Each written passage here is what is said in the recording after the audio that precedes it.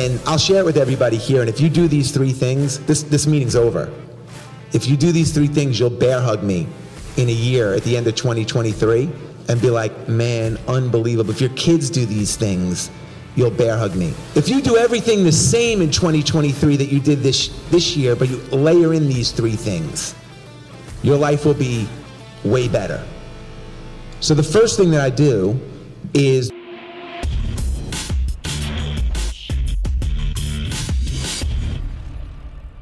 What's going on, everybody? Welcome to the show. Today, I am doing a special episode. It's kind of solo, but it's kind of not, where I'm going to be going through and summarizing and providing some highlights from the Jesse Itzler interview that I did recently at a GoBundance Champion event in Austin, Texas. So I'll start with a little bit of backstory, and then I'm going to go to the 3 spots in the interview that I think were extremely impactful and that would help you, the audience at Tribe of Millionaires, which I really, really appreciate all of you. And depending on when this is released, either Happy New Year or I guess Happy New Year on either side of the New Year. So I'm going to go through and give you kind of a backstory and a little bit of behind the scenes action on what this was like building up to that interview and then highlighting the parts of the interview that really, really hit.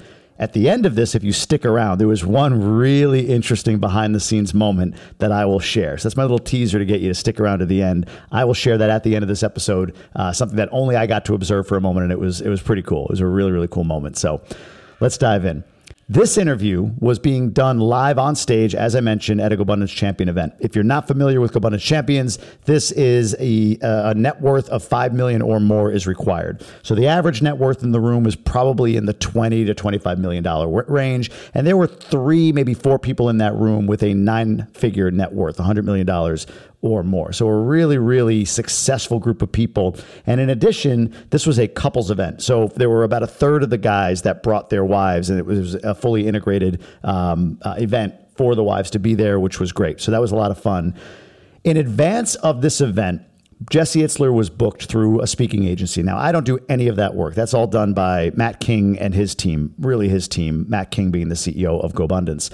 But in doing so, the decision was, hey, look, we're going to facilitate this discussion, which I was asked to do since I host the podcast and all of that. We're going to facilitate this discussion, and there were certain terms that this speaking bureau or speakers bureau had that they needed from us in advance of his appearance. So the first thing was that I had to submit the questions in advance. Now, for a guy who likes to flow, I prepare. Don't get me wrong. I write down a whole bunch of questions, but I'm preparing all the way up to the moment that we interview. So I'm adding questions, tweaking questions. That's whether it's on a podcast or if I'm going up on stage and interviewing somebody live. So for me, questions in advance is okay, but they needed them 2 weeks in advance. So me being me, I thought of everything I could ask and submitted that to his team and waited for the feedback. And thankfully, they came back and said, yeah, we're good on all of these but one. I won't tell you what that one is. There's a specific reason why I won't. If you're in GoBundance and you're curious, catch me in Tahoe and I'll explain what that one thing was one-to-one, but I'm not going to put it out here publicly. But one question was omitted. But then these speakers bureaus, man, they are very strict on what they allow and don't allow, what you can and can't do, the timeline that the guest is available. I mean, very strict. They I guess that's how they earn their commission, is they make sure that there is 100% structure around what the guest is going to have once they hit the ground. I experienced this with Ryan Serhant as well when I interviewed him in Miami early in 2022. The team was very specific on, okay, you got 20 minutes in the podcast chair. You got to be there. If he's not out in 20 minutes, you're going to have to edit the end of the episode. He's gone. Like, that's what we got as the team. Well, such is the case in both instances, as well as one more. When the guest actually gets there, they don't care. Like Ryan Serhant was like, I mean, sure, but I'm here, so I don't really care how long it takes. Like I'm going to be speaking on stage later. As long as I'm not being interrupted in my prep for that, then I'm good, right? So it was a completely different vibe from the guest. And the same with Jesse. Jesse came in and he's like, man, I'm an open book. Whatever you want to talk about, I'm ready to go. You know, and we had a great conversation in advance of him going on stage. So speakers bureaus are very strict, but the guest live is sort of like, yeah, I don't know, they've set it up and who knows? And I've had that experience each and every time. So before we got started, while we were in the green room, I just asked him, like, all right, man, is there anything off limits? And he's like, no, I'm an open book. And the other thing I asked him was, look, speaking is what you do. It's the thing that you're doing now in your 50s. You have a passion for it. is the stage the right place for you to honor your sister? Not for us, not for me, not for GoBundance, but just for you. Is it like this is your domain and you'd love to honor your sister in this domain? Because his sister had just passed a day or two before he actually attended this event. So even the day before, we were wondering, like, might he not attend? Understandably, but he ended up affirming it and just saying, hey, I just need to leave 15 or 20 minutes earlier than expected. So can we move everything up about 15, 20 minutes so I can attend services for my sister, which of course we did. But he said, no, look, if it comes up, it comes up. I'm not shy about it, but I don't need a moment to reflect here. Like, I want to deliver value to this audience and we'll go from there. So that was really cool. And then he asked me, just actually like minutes before we were going to walk in the room, we were waiting for Aaron West, who's a GoBundance member who did a really good goal setting exercise for couples at the event. Aaron was wrapping up. He was doing his thing. And as soon as he wrapped, I'd go up and bring Jesse up on stage. And before we walked into the room, he kind of pulled me back. And if you watch any of my stuff, you will have seen videos of he and I talking in a hallway. He was like, what do these people, like, what do they want? What should I deliver for them? And I just said, hey, it's a entrepreneur group. They're all entrepreneurs. This particular group is a high net worth entrepreneurs group. So I don't think they need, like high level or, rah type motivation, but they need tactics. They need skill. They need things that can take them to that next level. I mean, Jesse's, if he's not a billionaire, he's not, his wife is, and they are as a couple. So he's living a significant life, obviously. So motivation and inspiration is great. And also any tactical or informational stuff. And specifically, I said, look, man, this is a couples event. So whatever we can talk about that relates to how you and your wife manage big lives, kids, the whole nine. And he goes, yeah, great. That's awesome. Sarah and I have an amazing process that I'll walk everybody through on how we manage our family of four. Now, this is a funny thing, and then we're going to go to the first of three sections that I think is really impactful in this interview. But I told him, okay, I will open the interview with a question of how do you find balance given the significant lives you've both forged and still having four kids? How do you find balance in that? And he says, before I get to that, and went on a whole story, and it was awesome.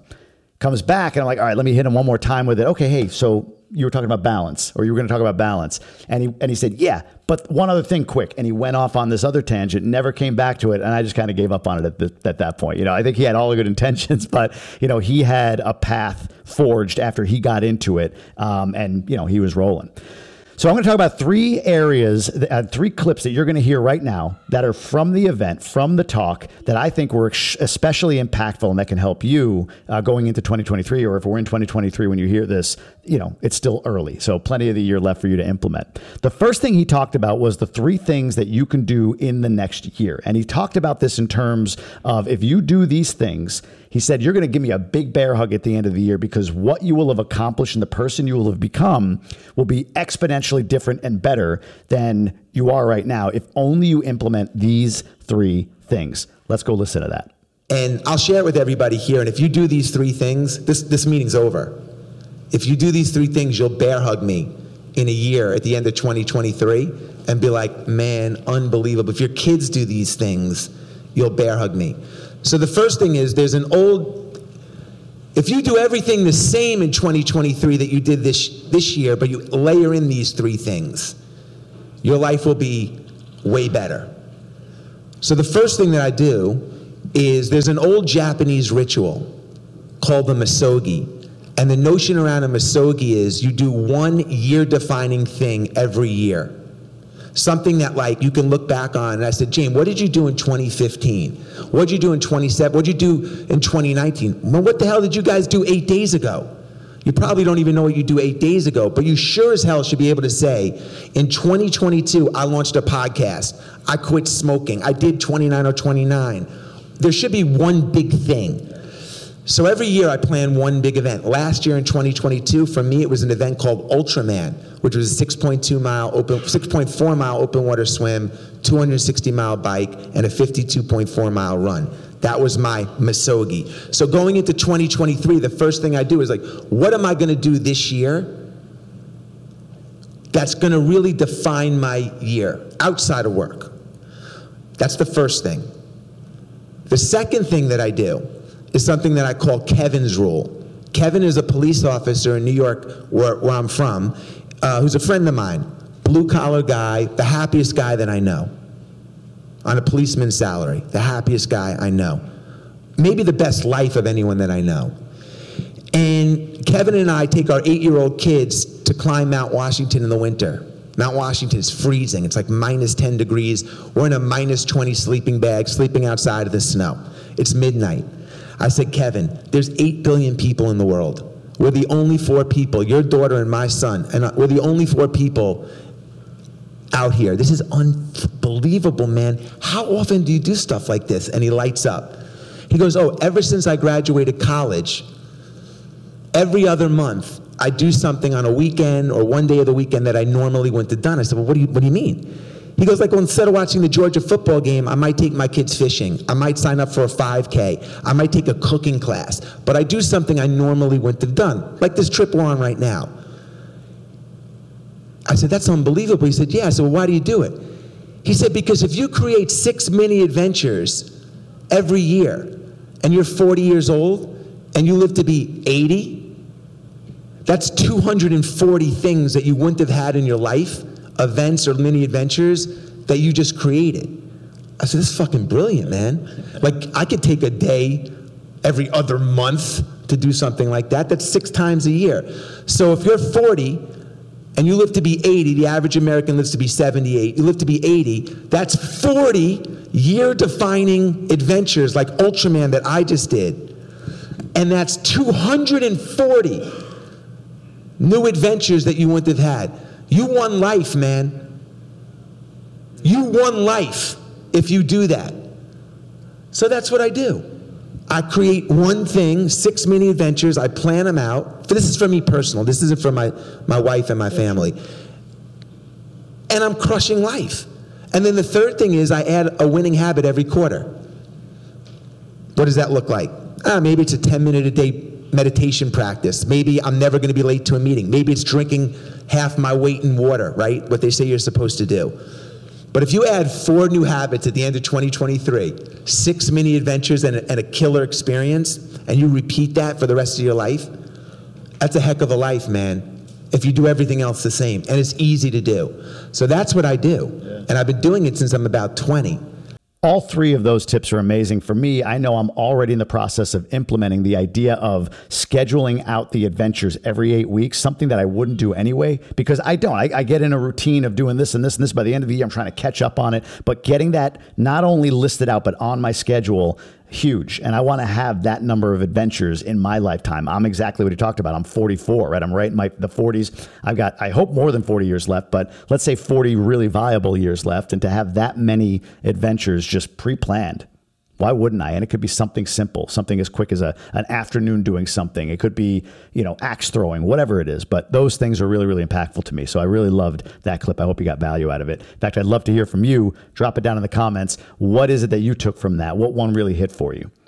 The second segment that I think is really, really impactful is Jesse talked about his relationship with time, how he views time. So at his level, and I know others like David Osborne that I talked to that have a significant net worth, they sort of have a similar view on time, but Jesse explains it really, really well here. So I want you to hear this section of that interview.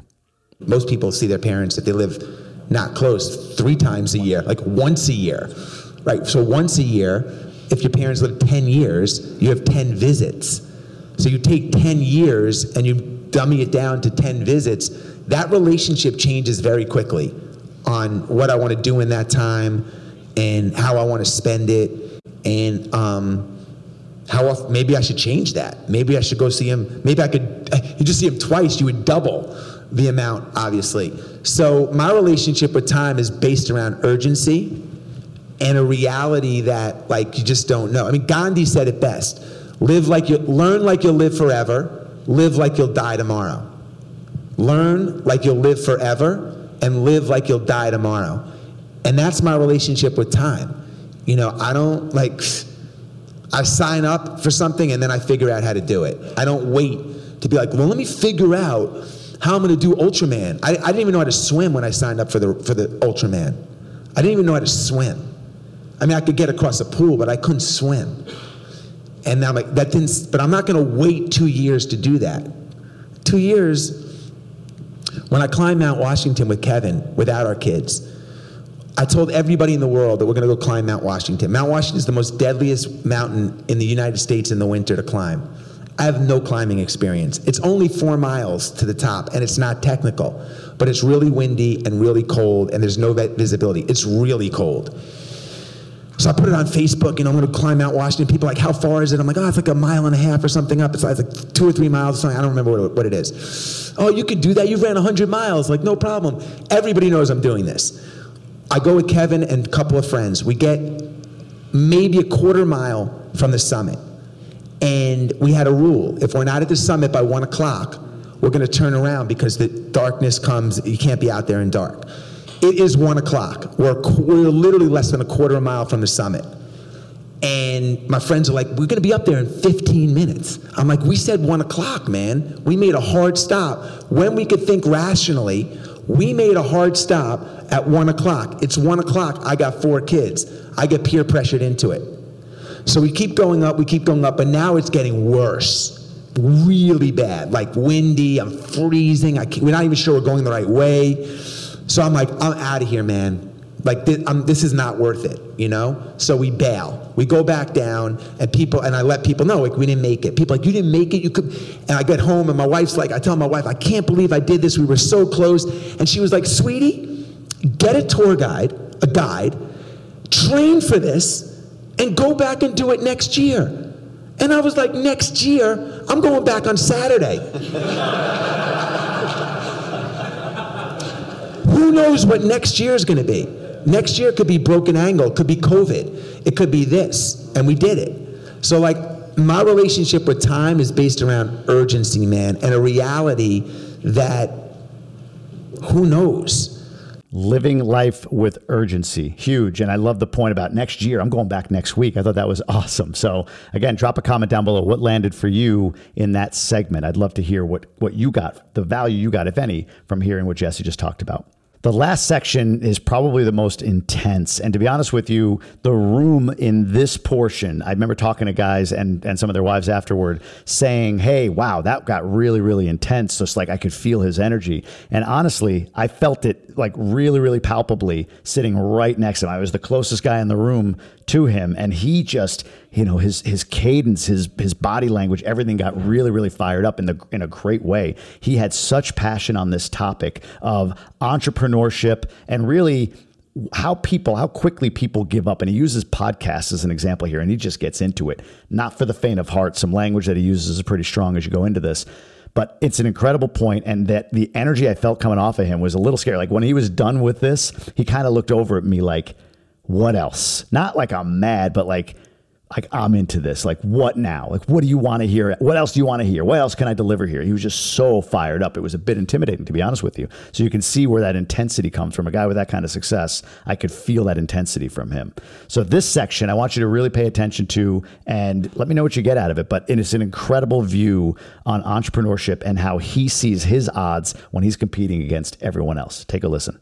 You're great at category design, category cultivation. So you don't write a biography, you write it in this way. You don't, compete with NetJet directly. You carve out a new category, a new niche. Is that intentional? Is that intuitive? Is that key to your entrepreneurial journey? Well, I just think as an entrepreneur, there's really 2 things that you could do. You could make an existing product better, or you could create something new.